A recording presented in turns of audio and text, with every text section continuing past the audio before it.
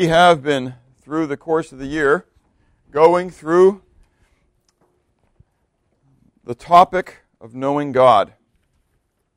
Probably the most important topic that we could ever discuss, that we could ever study, that we could ever know. God is the most important subject. And I don't mean that just as a topic, as in a course, but as an individual. He is the most important person that we could ever come to know. And so as we've discussed it, we know that knowing God, it is the foundation, it is the basis of eternal life. As Jesus Christ himself has says, this is life eternal, that they may know you, the only true God, and Jesus Christ whom you've sent. Hunter, can you turn off the lights for us? Okay. And so as we have considered this throughout the year, we have looked at the existence and the exclusiveness of God, that God is and that He is the only God.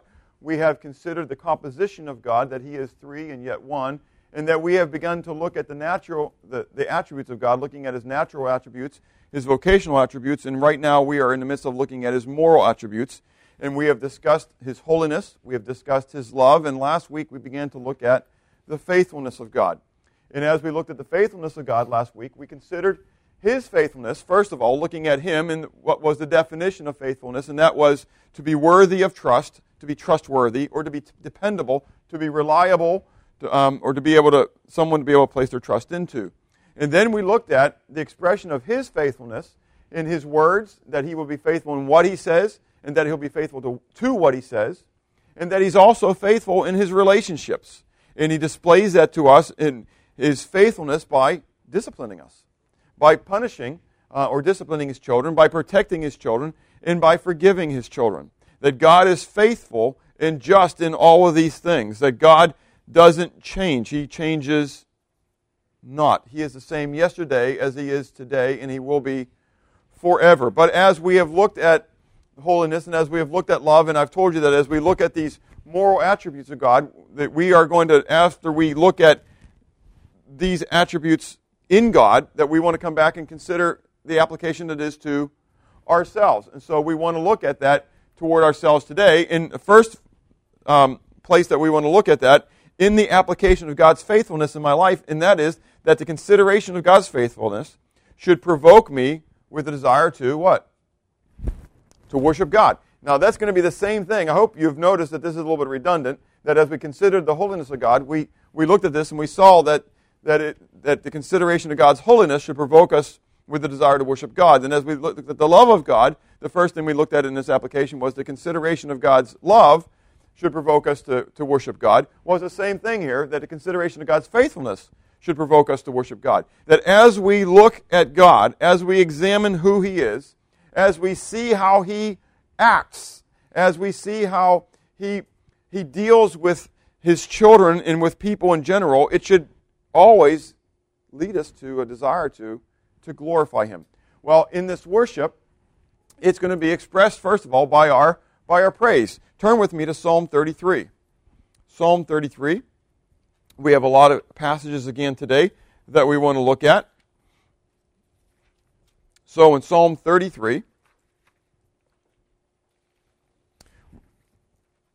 looking at verses 2 to 4, we read, "Praise the Lord, praise Yahweh with the harp, make melody to Him with an instrument of 10 strings, sing to Him a new song, play skillfully with a shout of joy, for the word of Yahweh is right, and all His work is done in truth." That word truth is our word for faithfulness. It is that word that we have been looking at, Elmain, that it means to be done faithfully. That God's work is done faithfully.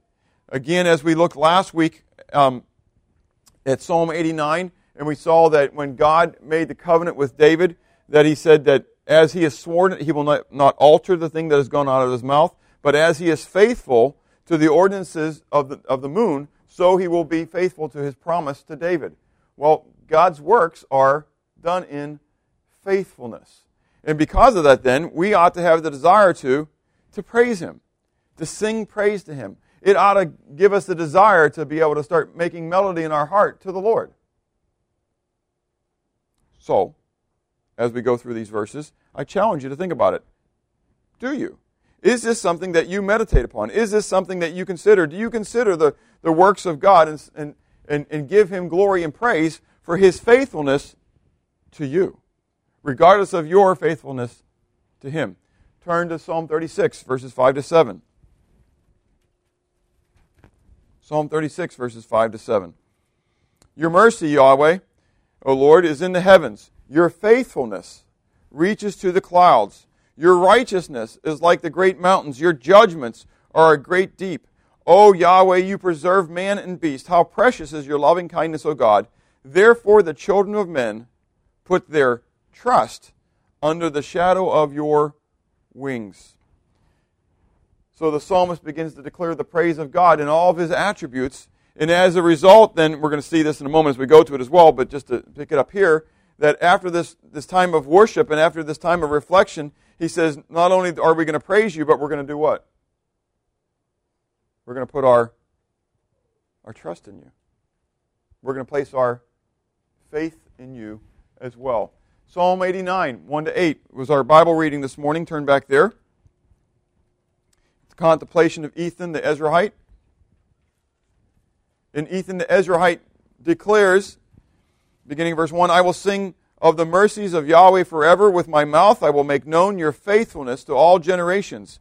For I have said, mercy shall be built up forever. Your faithfulness you shall establish in the very heavens. I have made a covenant with my chosen. I have sworn to my servant David. Your seed I will establish forever and build up your throne to all generations. Selah. And the heavens will praise your wonders, O Lord, your faithfulness also in the assembly of the saints. For who in the heavens can be compared to Yahweh? Who among the sons of the mighty can be likened to Yahweh? God is greatly to be feared in the assemblies of the saints, and to be held in reverence by all those around Him. O Lord God of hosts, who is mighty like you, O Yahweh? Your faithfulness also surrounds you. And so the faithfulness of God is there, and it is the faithfulness of God that is the desire for us to be able to worship and praise God for who He is, because of His faithfulness, not only to the children of Israel, but His faithfulness also to His servant David. And again, as we bring that back to you and I, think about it. God says, I'm not going to alter the thing that has gone out of my mouth. And so we talked about it last week, but bring it back into today. Has God ever made you a promise? Yes? A lot of, oh yeah, I think so. Yes, He has. Can anybody tell me a promise that God has made you? I'll never leave you nor forsake you. Okay? Is He true to that promise? Yes, He is true to that promise. I mean, if He wasn't faithful, you wouldn't really know. I mean, we could say, is God with you right now? And your answer would be, I hope so. And sometimes we talk about that, don't you? We talk about that, well, I hope so. And you go, what do you mean you hope so? Do you know so or not? Well, yeah, I guess I know so. Well, then act like it. Is God with you or not? Okay, I will never leave you nor forsake you. Is there any other promises?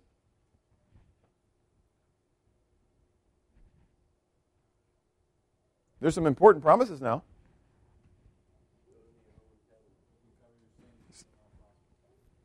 Give me 1 second. I'm back to you, Hunter. What'd you say, Matt? Good. Jesus said, let not your heart be troubled. You believe in God, believe also in me. For in my Father's house are many dwelling places or mansions. I go to prepare a place for you. If it were not true, I would not say so. And if I go, I shall come again for you. Anyways, that where I am, there may be also. But yes, that He's coming back for us, that He's preparing a dwelling place for us. Again, if He's not faithful, is it true? Not necessarily. You may get down to the end and find out what? Oops, ran out of building material. You'll have to go to the lake of fire. What did you say, Hunter? Okay, he who covers his sin shall not prosper. Oh, now we're not making this a promise to me as a good thing. Now He's making a promise to me, in that, from my perspective, technically it could look like a negative here, right? Because he who covers his sin shall not prosper. That means if I want to cover my sins, if I want to pretend before God that it doesn't really happen, and I don't want to confess my sins, then what's going to happen? I'm not going to get the blessing that He has for me. I'm not going to prosper. Do I believe that's true or not? Oh, no, you're answering for you. The question is, do I believe it or not? Oh, yeah, it's good. That's right. Do we believe it, And individually, it's a joke, but do you believe that? We may say, yes, we believe that. But individually, do we really believe that? God is faithful. And so as he was faithful to Israel, as he was faithful to David, so he will be faithful to us. Psalm 92. Look at Psalm 92, verses 1 to 6. This is a song for the Shabbat, for the Sabbath day. So since this is our Sabbath, right? This is a good song for us, right? It is good to give thanks to Yahweh and to sing praise to your name, O Most High, to declare your loving kindness in the morning and your faithfulness every night. On an instrument of 10 strings, on the lute and on the harp, with harmonious sound. For you, Yahweh, have made me glad through your work. I will triumph in the works of your hands. O Yahweh, how great are your works! Your thoughts are very deep. A senseless man does not know it, nor does a fool understand it. Your faithfulness is every morning and every night. That you are the same yesterday, today, and forever. Again, as we talked about last week, you didn't wake up this morning and run to the window to see if the sun came up. You didn't stay up all night to make sure the moon was going to continue to move in the arc in which God has described that it would be. But you knew that it would happen that way because God has declared it to be that way. Psalm 100 is a passage that we all know, but seldom think about a lot. It says a psalm of thanksgiving. Make a joyful shout to the Lord, all you lands. Serve the Lord with gladness. Come before his presence with singing. Know that the Lord, he is God. It is he who has made us, and not we ourselves. We are his people, and the sheep of his pasture. Enter into his gates with thanksgiving, and into his courts with praise. Be thankful to him, and bless his name. Why? For the Lord is good. His mercy is everlasting. In his faithfulness, that word truth there, again, is the word faithfulness. His faithfulness is to all generations. I am so thankful that God's faithfulness did not end with the nation of Israel. These people who believe in replacement theology, who believe in covenant theology, who believe that the church is Israel, that God has forsaken his covenants with Israel and has placed them upon the church, do not fully understand the ramifications of their own theology. Because if God has altered the thing that has gone out of his mouth, he can what? He can do it again. Not to mention the fact that since he said he had not altered the thing that's gone out of his mouth, now he's a liar. And since God says he's not a liar, he's not like man that he should lie, therefore that part of the scriptures are all gone too. And so now all of a sudden we start doing what? We take the black ink and we start to scratch out parts of the Bible that God declares that he's faithful and God declares that he's not a liar because he's not faithful and he is a liar if these things are not true. And so you start scratching these things out. And once you start doing that, you might as well scratch out all of his promises. Why? Because if he's not faithful and he's a liar, then you don't really know if those promises are true anyway. So now you start scratching out all those promises. What do you got left? You ain't got a whole lot of anything left. That's exactly right.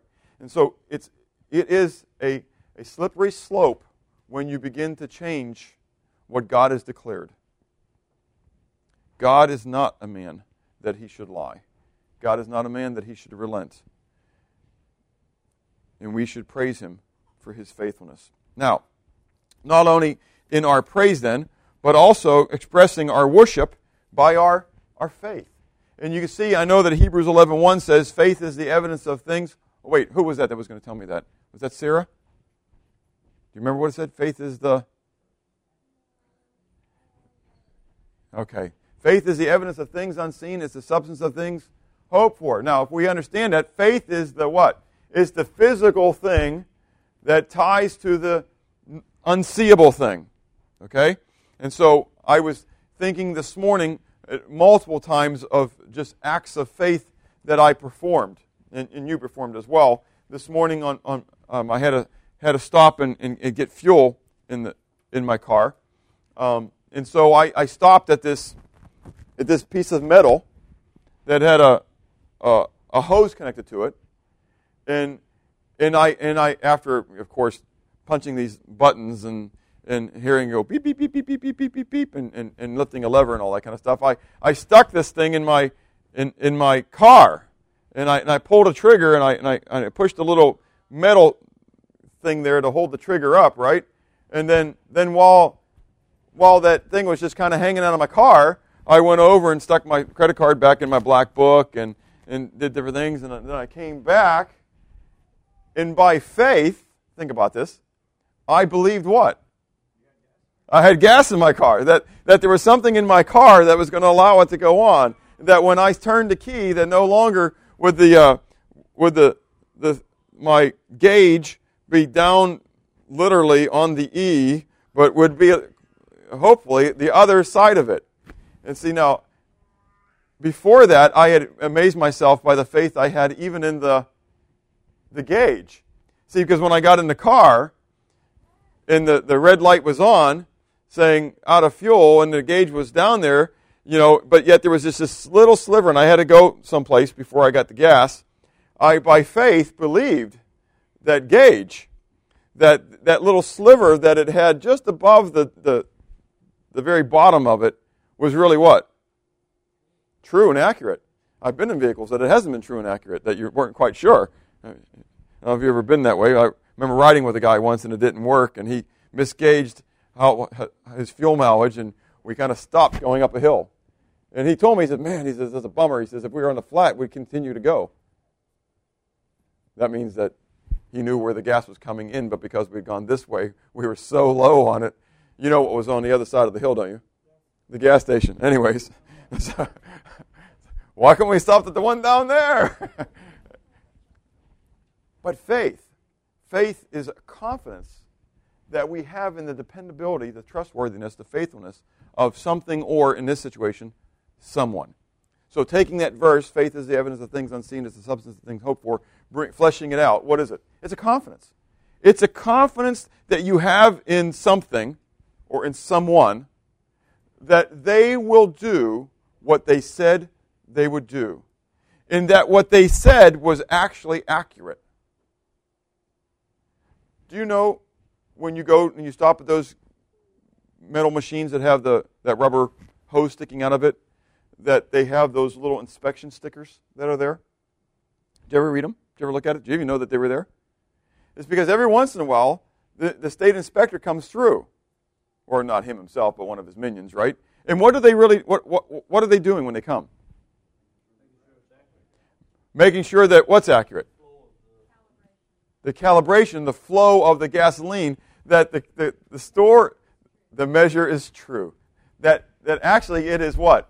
Faithful. They're checking on the faithfulness of not only the machine, but also the distributor. Because you can go into those machines and what? Adjust them so that when you think you're getting a gallon because it's telling you you're getting a gallon, that they're really only giving you 9/10 of a gallon, but they're charging you for a gallon. And yes, that does happen. And yes, that is why the inspectors have to come around, because what the Bible talks about, the unjust measures, it's even here in our day. Okay? But they come in to check to make sure that these people really are trustworthy and faithful, so that you can place your faith in their machines. Now, in the same light, I want you to think about this. You are a fruit inspector. You are a faithfulness inspector. And you can declare one way or the other about what you believe about the faithfulness, trustworthiness, reliableness, dependability of God, based upon your attitude and your actions toward Him. How much confidence that you have in Him that He will be true to His Word, and that He is true in His words. Turn with me to Genesis 22. Genesis 22, verses 1 to 15. You all know this story very well. It is a story of Abraham. And Yahweh comes to Abraham, and we're told that God tests Abraham. In verse 1, we're told that now it came to pass after these things that God tested Abraham, and said to him, Abraham, and he said, here I am. Then he said, now take your son, your only son, Isaac, whom you love, and go to the land of Moriah and offer him there as a burnt offering on one of the mountains of which I shall tell you. So Abraham arose early in the morning and saddled his donkey and took 2 of his young men with him. Now I ask myself a lot of times, every time I read through this, not just a matter of because I like to sleep in or because I don't like to sleep in, but I take this as a matter of instant obedience. How obedient would I have been? I think there's a reason why we're told that he rose early in the morning. That he didn't just, in the morning when he got up, he took da-da-da-da-da.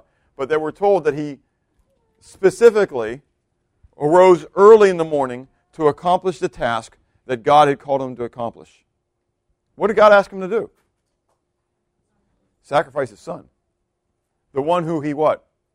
Loved. His only son. Remember, we just talked about this a little before. The Islam would look to Ishmael, okay, but the son of promise was Isaac. And so he's the one that he's been waiting for. And now God tells Abraham, I want you to sacrifice him. And God says, no, God, you don't understand. You clearly have misunderstood your promises to me. I mean, clearly I know that you are a faithful God, and you wouldn't ask me to do this because you are a faithful God. And so, God, you don't understand. He's my only son. He's the one that I love. He's the one that I've been waiting for. And God, I can't do that because I know that you got to be wrong. He doesn't do that, does he? But rather, he takes God at his word, and he believes in God, and he goes. And as they're traveling, they have the wood, and he tells his verse 5, Abraham said to his young men, his servants who were coming with him, stay here with the donkey. The lad and I will go yonder and worship. And understand yonder there. See, that's in the Bible. I'm becoming more of a redneck. I'm becoming more southern as we go. And this yonder stuff, it's biblical. And y'all, the y'all is there too. That's in the book of Corinthians, y'all. So y'all and yonder. Anyways, so people are making fun of me because they say, you're really becoming southern because I'm talking. I said, I'm just talking biblical anymore. I don't know. I will go yonder and worship, and we will come back to you. So Abraham took the wood of the burnt offering and laid it on Isaac his son, and he took the fire in his hand and a knife, and the 2 of them went together. But Isaac spoke to Abraham his father and said, my father? He says, I get it. We got a problem. My father, look, here's the fire and the wood, but where is the lamb for a burnt offering?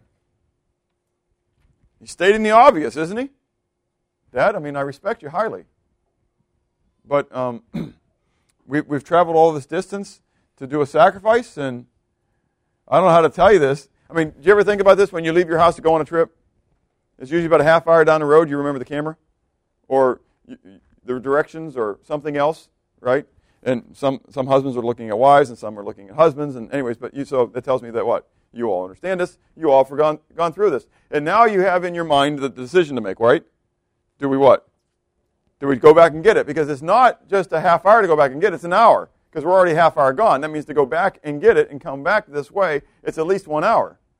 Not to mention the time that it takes to go in there, and when I get back to the house, the kids are going to decide it's a potty stop, and so now I've got to stop, and everybody's going to go potty, and somebody wants a drink, and now it's going to be another 45 minutes, and so it's an hour and 45-minute delay just to go back. Well, here they've already traveled a couple days. And Isaac turns to Dad and says, Dad, I don't know how to tell you this, but we forgot something. Where's the sacrifice? And Abraham turns to his son and says what? God will provide for himself the lamb. God will provide for himself. What a statement of faith. A statement of faith in the faithfulness, trustworthiness, the reliability, the dependability of God. God will provide it. Though you don't see it, son, it will come to pass. And in Abraham's mind, he's thinking what? Even if you're it. And so they go up into the mountain. And in verse, he ties Isaac up and getting ready to slay him. Verse 11, the angel of Yahweh called to him from heaven, saying, Abraham, Abraham. So he said, Here I am. He says, Do not lay your hand on the lad, nor do anything to him, for now I know that you fear God, since you have not withheld your son, your only son. Then Abraham lifted up his eyes and looked, and there behind him was a ram caught by his horns. And truly, God did provide the ram.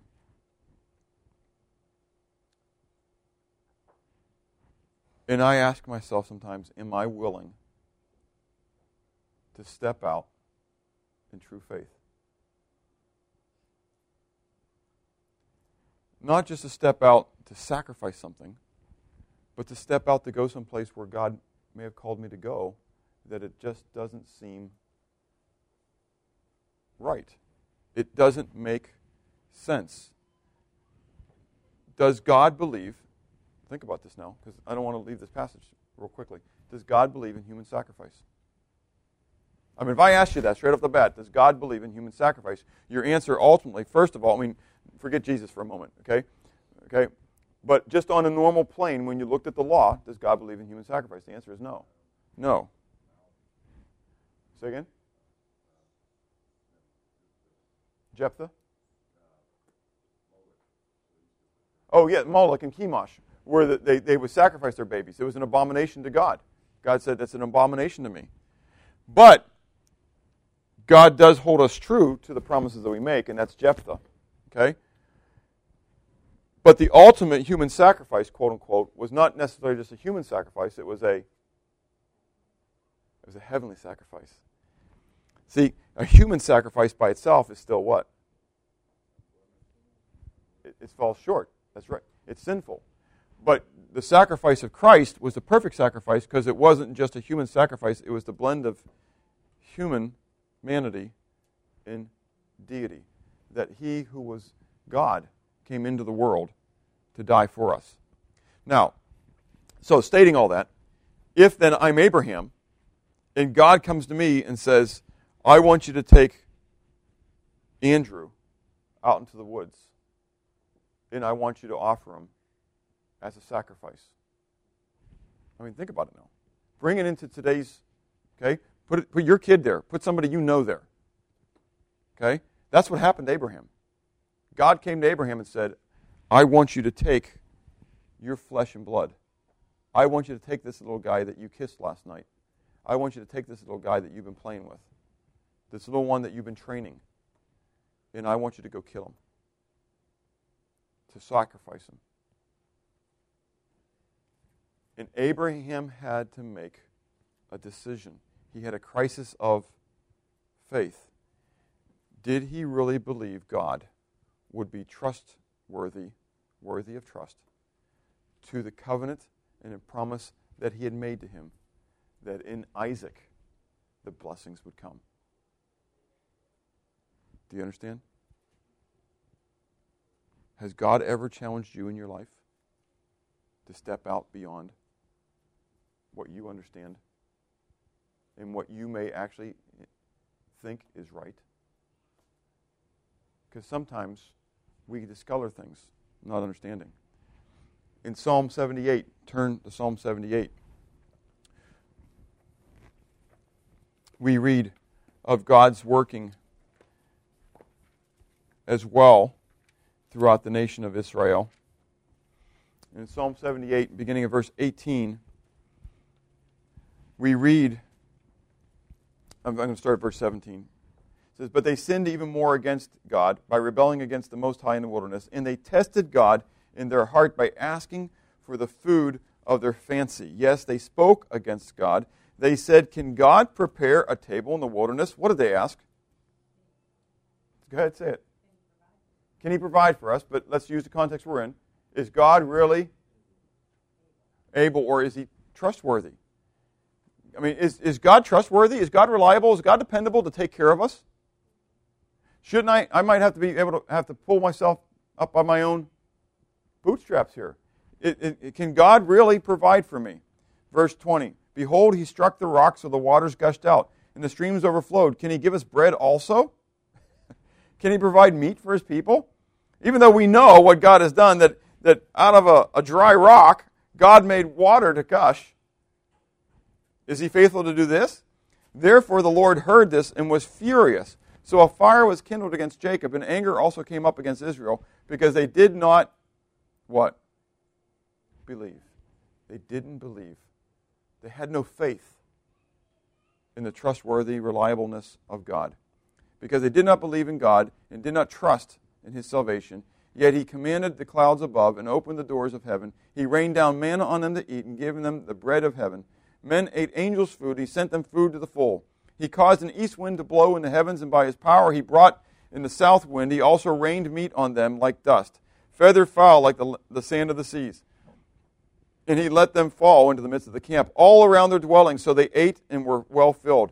For he gave them their own desire. They were not deprived of their craving. But while their food was still in their mouths, the wrath of God came against them and slew the stoutest of them and struck down the choice of men of Israel. In spite of this, they still sinned and did not believe in his wondrous works. Therefore their days he consumed in futility and their years in fear. When he slew them, they sought him, and they returned and sought earnestly for God. Then they remembered God was their rock, and the Most High God was their Redeemer. Nevertheless, they flattered him with their mouth, and they lied to him with their tongue, for their heart was not steadfast, faithful with him, nor were they faithful in his covenant. But he, being full of compassion and faithfulness, forgave their iniquity. Now, we're told that even while we are faithless, God remains faithful. God had made a covenant with Israel. God had said he would lead Israel into the land, and he leads them through the Red Sea. And then they watched the entire Egyptian army be buried in the water. They see the waters of Marah turn from bitter to sweet. They watch the water gush out of the rock. And yet, they struggle with unbelief, with a lack of faith in the trustworthiness of God. Not just in the ability and the prowess of God, but I honestly think it's in the faithfulness of God. That God will be true to his word, that God will carry him into the land like he said he would. What about you? What about me? Have we seen the wondrous works of God? Have we seen what God has done in our lives, not just in the life of Israel? But has God done anything in your life? And how easy it is for us to what? Forget or choose to forget, choose to ignore, to have a lack of faith in the dependability, reliability, trustworthiness, and faithfulness of God. Because when I begin to worry, I tell God what? I don't trust you. Yeah. I don't think you're really going to be true to your word. When I, Hunter, go back to what you said, when I walk in sin and unrepentantly, when I turn my face away from God and pretend like he's grandpa sitting on the easy chair winking at me, then what I say is, I don't believe you, God, that you really are going to be trustworthy and faithful and reliable and dependable to spank me like you said you would. And we talked about that last week, remember, with the discipline of God to his children. And so as we see the children of Israel in unbelief through all that, God is still what? Faithful. God is still faithful. Daniel chapter 3, verses 14 to 18. Turn there with me. Again, a passage that you all are going to know quite well.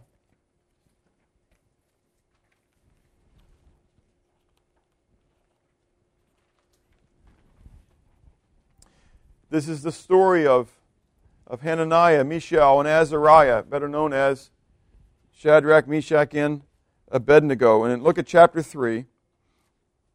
As these three friends of Daniel stand before the most powerful man in the earth, the King of Kings, Nebuchadnezzar. And this is after Nebuchadnezzar had made that statue of gold and had his entire nation bow and worship at this statue of gold. And Shadrach, Meshach, and Abednego, or Azariah, Hananiah, and Mishael, would not. Nebuchadnezzar, and so it was told that to Nebuchadnezzar. Nebuchadnezzar came to them in verse 14 of chapter 3 of Daniel. It says, Nebuchadnezzar spake, saying to them, Is it true, Shadrach, Meshach, and Abednego, that you do not serve my gods, nor worship the gold image which I have set up?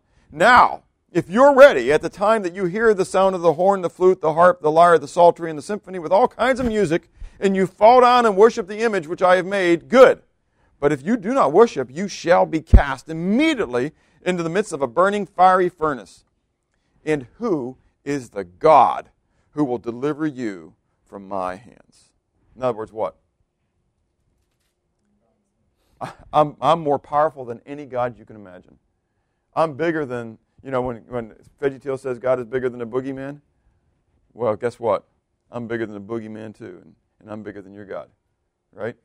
And so what God is there that's going to be able to deliver you out of my hand? The answer is, for him, from his perspective, no God. And so, verse 16, Shadrach, Meshach, and Abednego answered and said to the king, O Nebuchadnezzar, we have no need to answer you in this matter. Now stop for a moment.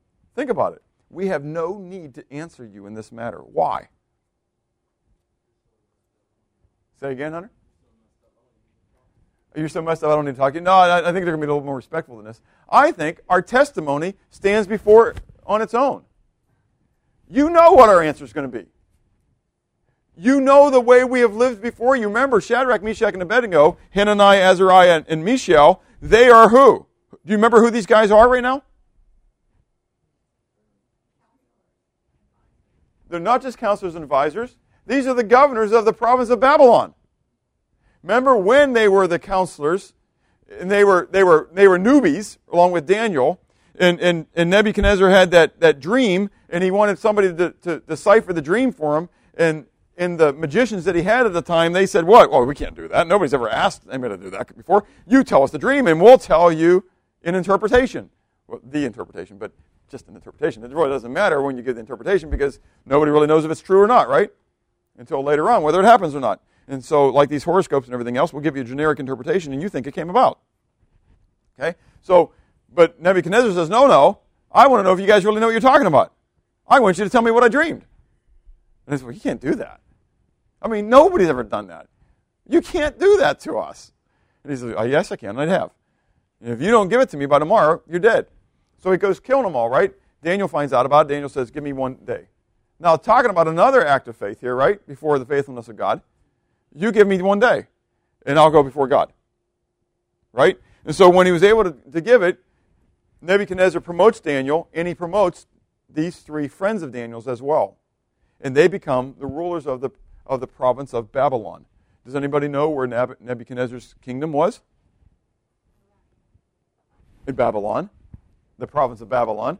So I think that Nebuchadnezzar knows these 3 guys pretty well. I think he knows their testimony pretty well. And so they stand before him and they say, O king, Nebuchadnezzar, we have no need to answer you in this matter. If that is the case, our God whom, in other words, but if it's the case that we have to answer, okay, if that is the case, our God whom we serve is able to deliver us from the burning fiery furnace, and he will deliver us from your hand, O king. But if not, let it be known to you, O king, that we do not serve your gods, nor will we worship the gold image which you have set up. Boil all that down. What did they just tell Nebuchadnezzar? We have faith in our God. We have faith in the reliability, the dependability, and the trustworthiness of our God. Whether we live or die. Because God will deliver us one way or the other. Just as Paul said, for me to live is Christ and to die is gain. I know that this is going to work out to my deliverance one way or the other. Either I'm going to be killed and I'm going to be with Christ, or I'm going to be set free from these bonds and I'm going to come back and minister to you. What about you if you were in that situation? The dependability, the reliability, the faithfulness of God. You as his servant, do you trust in God to that extent? Finally, the consideration of God's faithfulness should provoke us in our desire to reflect him.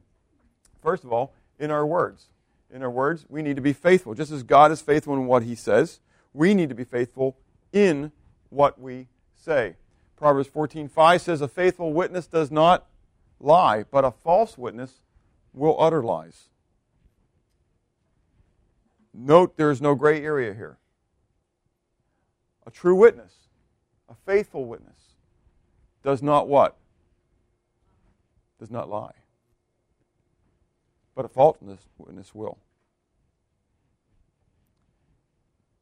If we each were placed on the scale of truthfulness, how many of us could stand? But that's the mark that we need to seek. That in everything we say, that everything we say is true. A true witness delivers souls, but a deceitful witness speaks lies. I liken this to salvation as well. I mean, it's an application of it. It's not referring necessarily to eternal salvation right here, but think about this. I mean, as we pulled out that article about the blending together of the religions and stuff, what an incredible, true witness delivers souls. Do you know how someone is going to be saved? By hearing what? The truth. The truth. I mean, sometimes we're what? We're afraid to tell them the truth. Why? Well, sometimes it hurts. It might hurt them, but it may hurt me. How? Rejection. They may like you. Eventually, they may kill you. That's exactly right. Okay? And so I think, oh, well, then I what? I shade the truth just a little bit. But I'm not delivering their soul at all. He who speaks the truth declares righteousness, but a false witness, deceit. James 1:22-25 says, "Be ye doers of the word, and not hearers only, deceiving your own self. For if any be a hearer of the word, and not a doer of the word, he is like a man who beholds his face in the mirror. He beholds himself, and goes his way, and straightway he forgets what manner of man he was. But whoso looks into the perfect law of liberty, and continues in it, being not a forgetful hearer, but a doer of the word, this man shall be blessed in his deed." But the point there is that what? You are deceiving yourself, because you've looked at what? Truth. And then you have mired it. You have twisted it to fit for you. He who speaks the truth declares righteousness, but a false witness, deceit. Lying lips are what? An abomination to the Lord. One of the things that the Lord has really impressed upon my mind for Bob, and that is that I have got to seek to do what is right, not because I want to do what is right. Because there are too many times when I don't want to do what's right. And so therefore, what happens? I don't do it. Right, I compromise. Because what? Because I don't want to do it. This is all about Bob. And so, you know, for example, and I tell people, like with alcoholism, okay? An alcoholic is only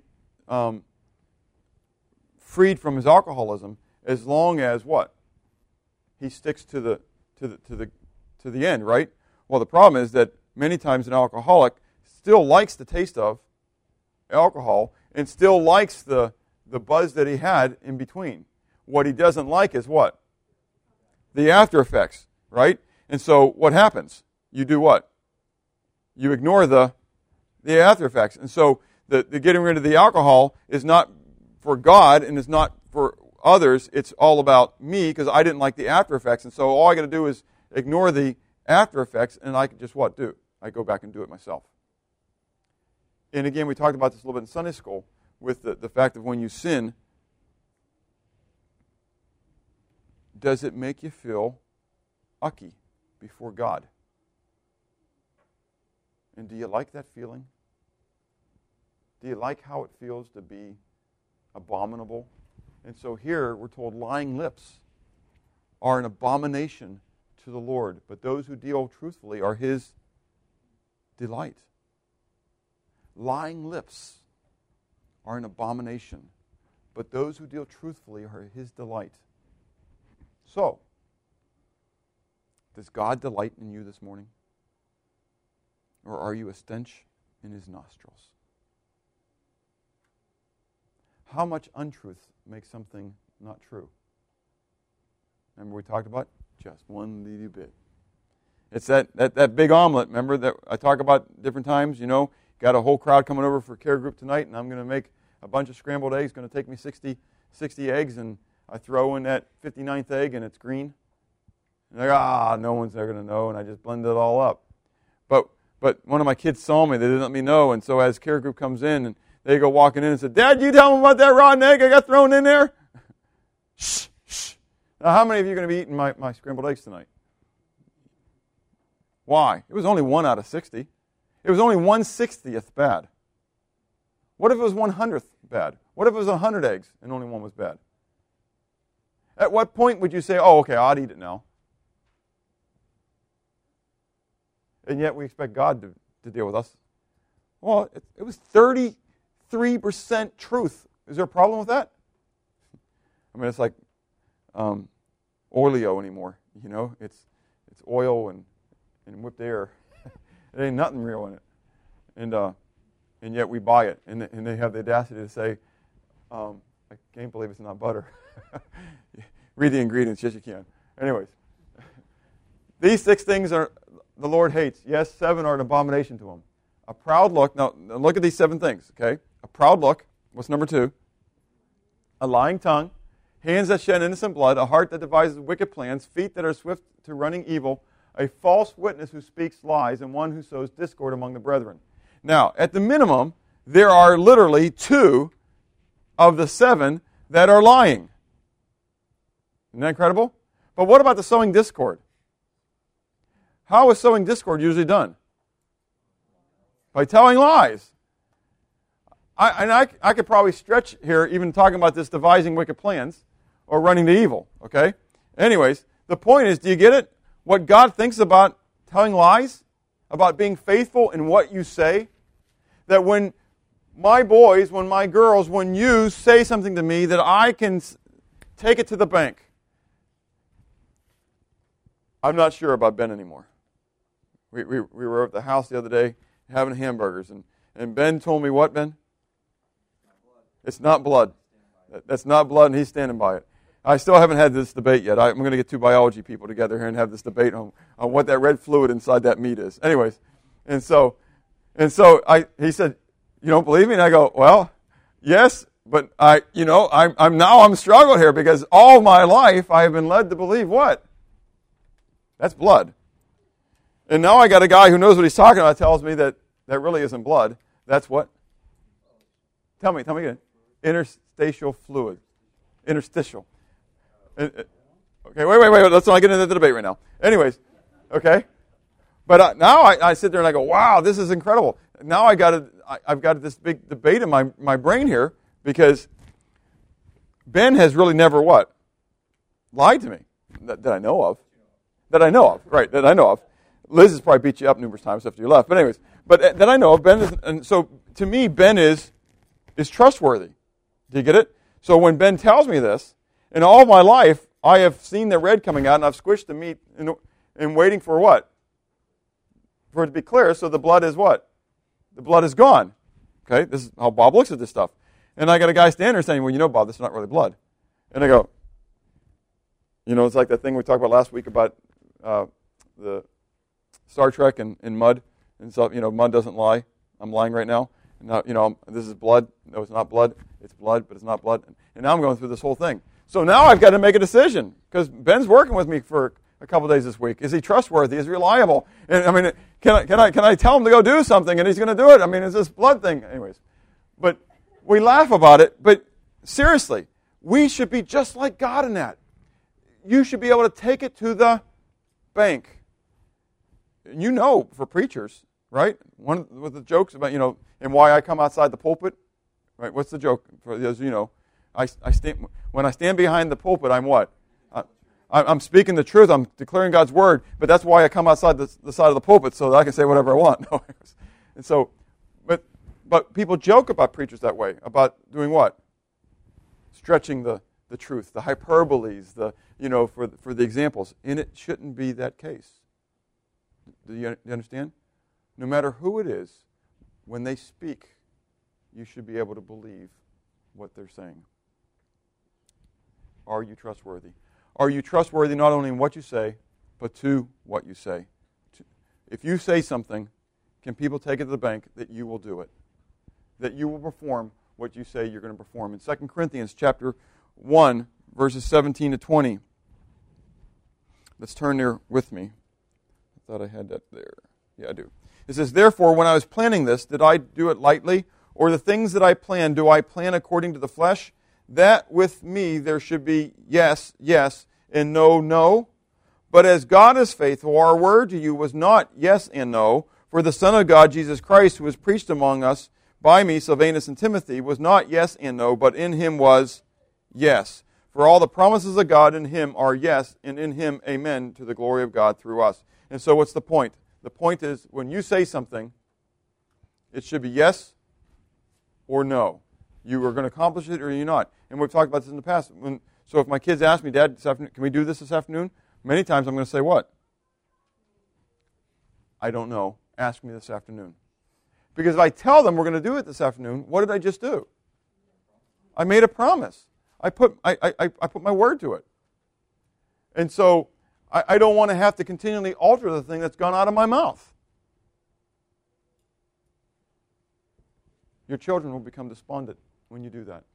In Matthew 5:33 to 37, let me read that to you. It says, again, you have heard that it said of those of old, you shall not swear falsely, but shall perform your oaths to the Lord. But I say to you, do not swear at all, neither by heaven, for it is God's throne, nor by the earth, for it is his footstool, nor by Jerusalem, for it is the city of the great king. Nor shall you swear by your head, because you cannot make one hair white or black, but let your yes be yes, and your no be no. You need to be faithful to what you say as well. And then finally, as God was faithful in his relationships, we need to be faithful in our relationships. First of all, in our relationship with God. And so you can look at these passages later, but in 2 Chronicles we read about Hezekiah, and we're told in 2 Chronicles 31, beginning verse 20, it says, thus Hezekiah did throughout all Judah, and what he did was good and right, true before Yahweh his God, in every work that he began in the service of the house of God, in the law and in the commandment to seek his God, he did with all of his heart, and so he prospered. And beginning of chapter 32, it says, in these deeds of faithfulness, Sennacherib, king of Assyria, came and entered Judah. He encamped against the fortified city. So after Hezekiah had done all these deeds of righteousness and faithfulness, Sennacherib, the king of Assyria, comes in to begin sieging the land. Now, this is important because Hezekiah was what? Was faithful. God still allowed Judah to be punished for their sin, but Hezekiah, even in the midst of it all, was what? Was faithful. He was faithful in his relationships with God. Daniel chapter 6, verses 3 to 5, and then verse 23 is the passage where Daniel, in the lion's den. Does anybody know why Daniel was thrown in the lion's den? But he prayed 3 times a day, yes, but bigger picture, because he was what? He was faithful to God. He believed in the faithfulness of God, and so he was faithful to God. And so when he was told that he couldn't pray to anybody but Darius, he said, that's not going to happen that way. And he went before the open window, wasn't worrying about people seeing him, and he did what he knew God wanted him to do. And Darius was cut to his own heart because he realized how he'd been set up. And he says to Daniel, as he has him thrown into the lion, he says, may your God deliver whom you believe, deliver you. And he comes the next morning crying and says, Daniel, was your God able to deliver you? And Daniel says, my God is faithful. My God was able because he found me to be faithful. Matthew 24, as well as Matthew 25, are the passages talking about the end times when Jesus says about coming again and finding the servant doing what he was expected to do. And so the first servant didn't do that. The master was a long time coming, and so he went and began to beat the servants, and he began to do whatever he wanted to, and then all of a sudden what happened? The master showed up. And so Jesus challenges us and commands us that as we move toward these end times and as we look out there, to be faithful, because you don't know the day or the hour that he is coming. And so even if you're faithful for no other reason, you need to remember that he's coming again, and he's going to hold you accountable to whether you're faithful or not. And so Matthew 25 talks about the one who was given the talents. and how he invested it. He was told to go out and invest it. And so they all invested it, whether a little bit, a lot, until there came the one who only got the one, and he did what? He buried it, he hid it. He wasn't faithful. And so to each of the other servants, they were called what? My good and faithful servant. Are you a good and faithful servant? And in Luke chapter 16, the same story there. In 1 Corinthians chapter 4, verses 1 to 4, we're told to be found faithful stewards of God's words. It is to be found in a steward that he be found faithful. To be found faithful. Are you a faithful steward of God's word? Are you spending time in God's word, learning it? It's kind of like a business. The quilt business. I'm going to pick on you, Melanie, okay? If Steve was here, I'd pick on Steve. But since I was just here yesterday, I'm thinking about the quilt business. How much of the quilting business did you know before you got involved into it? Not a whole lot. It was just kind of opened up and thrown in your lap, right? How much study, how much has Steve, in you probably, researched the quilt business and learned now? A lot. A lot. If you're going to get into the business to do something, you have to do what? You have to learn it. I mean, I know that. I mean, with this home maintenance and repair and improvement business, I mean, I get jobs and, and I haven't got a clue. I never did it before. So I spend hours talking to people and researching and finding out how am I supposed to do this so I can do it right and I can make it profitable. So what about your relationship with God? What about in His Word? How faithful are you as a steward of God's Word? How much time do you spend into it? How much do you memorize it so you can learn it, so you can share it with others, so that you can be ready to give an account for the hope that's within you?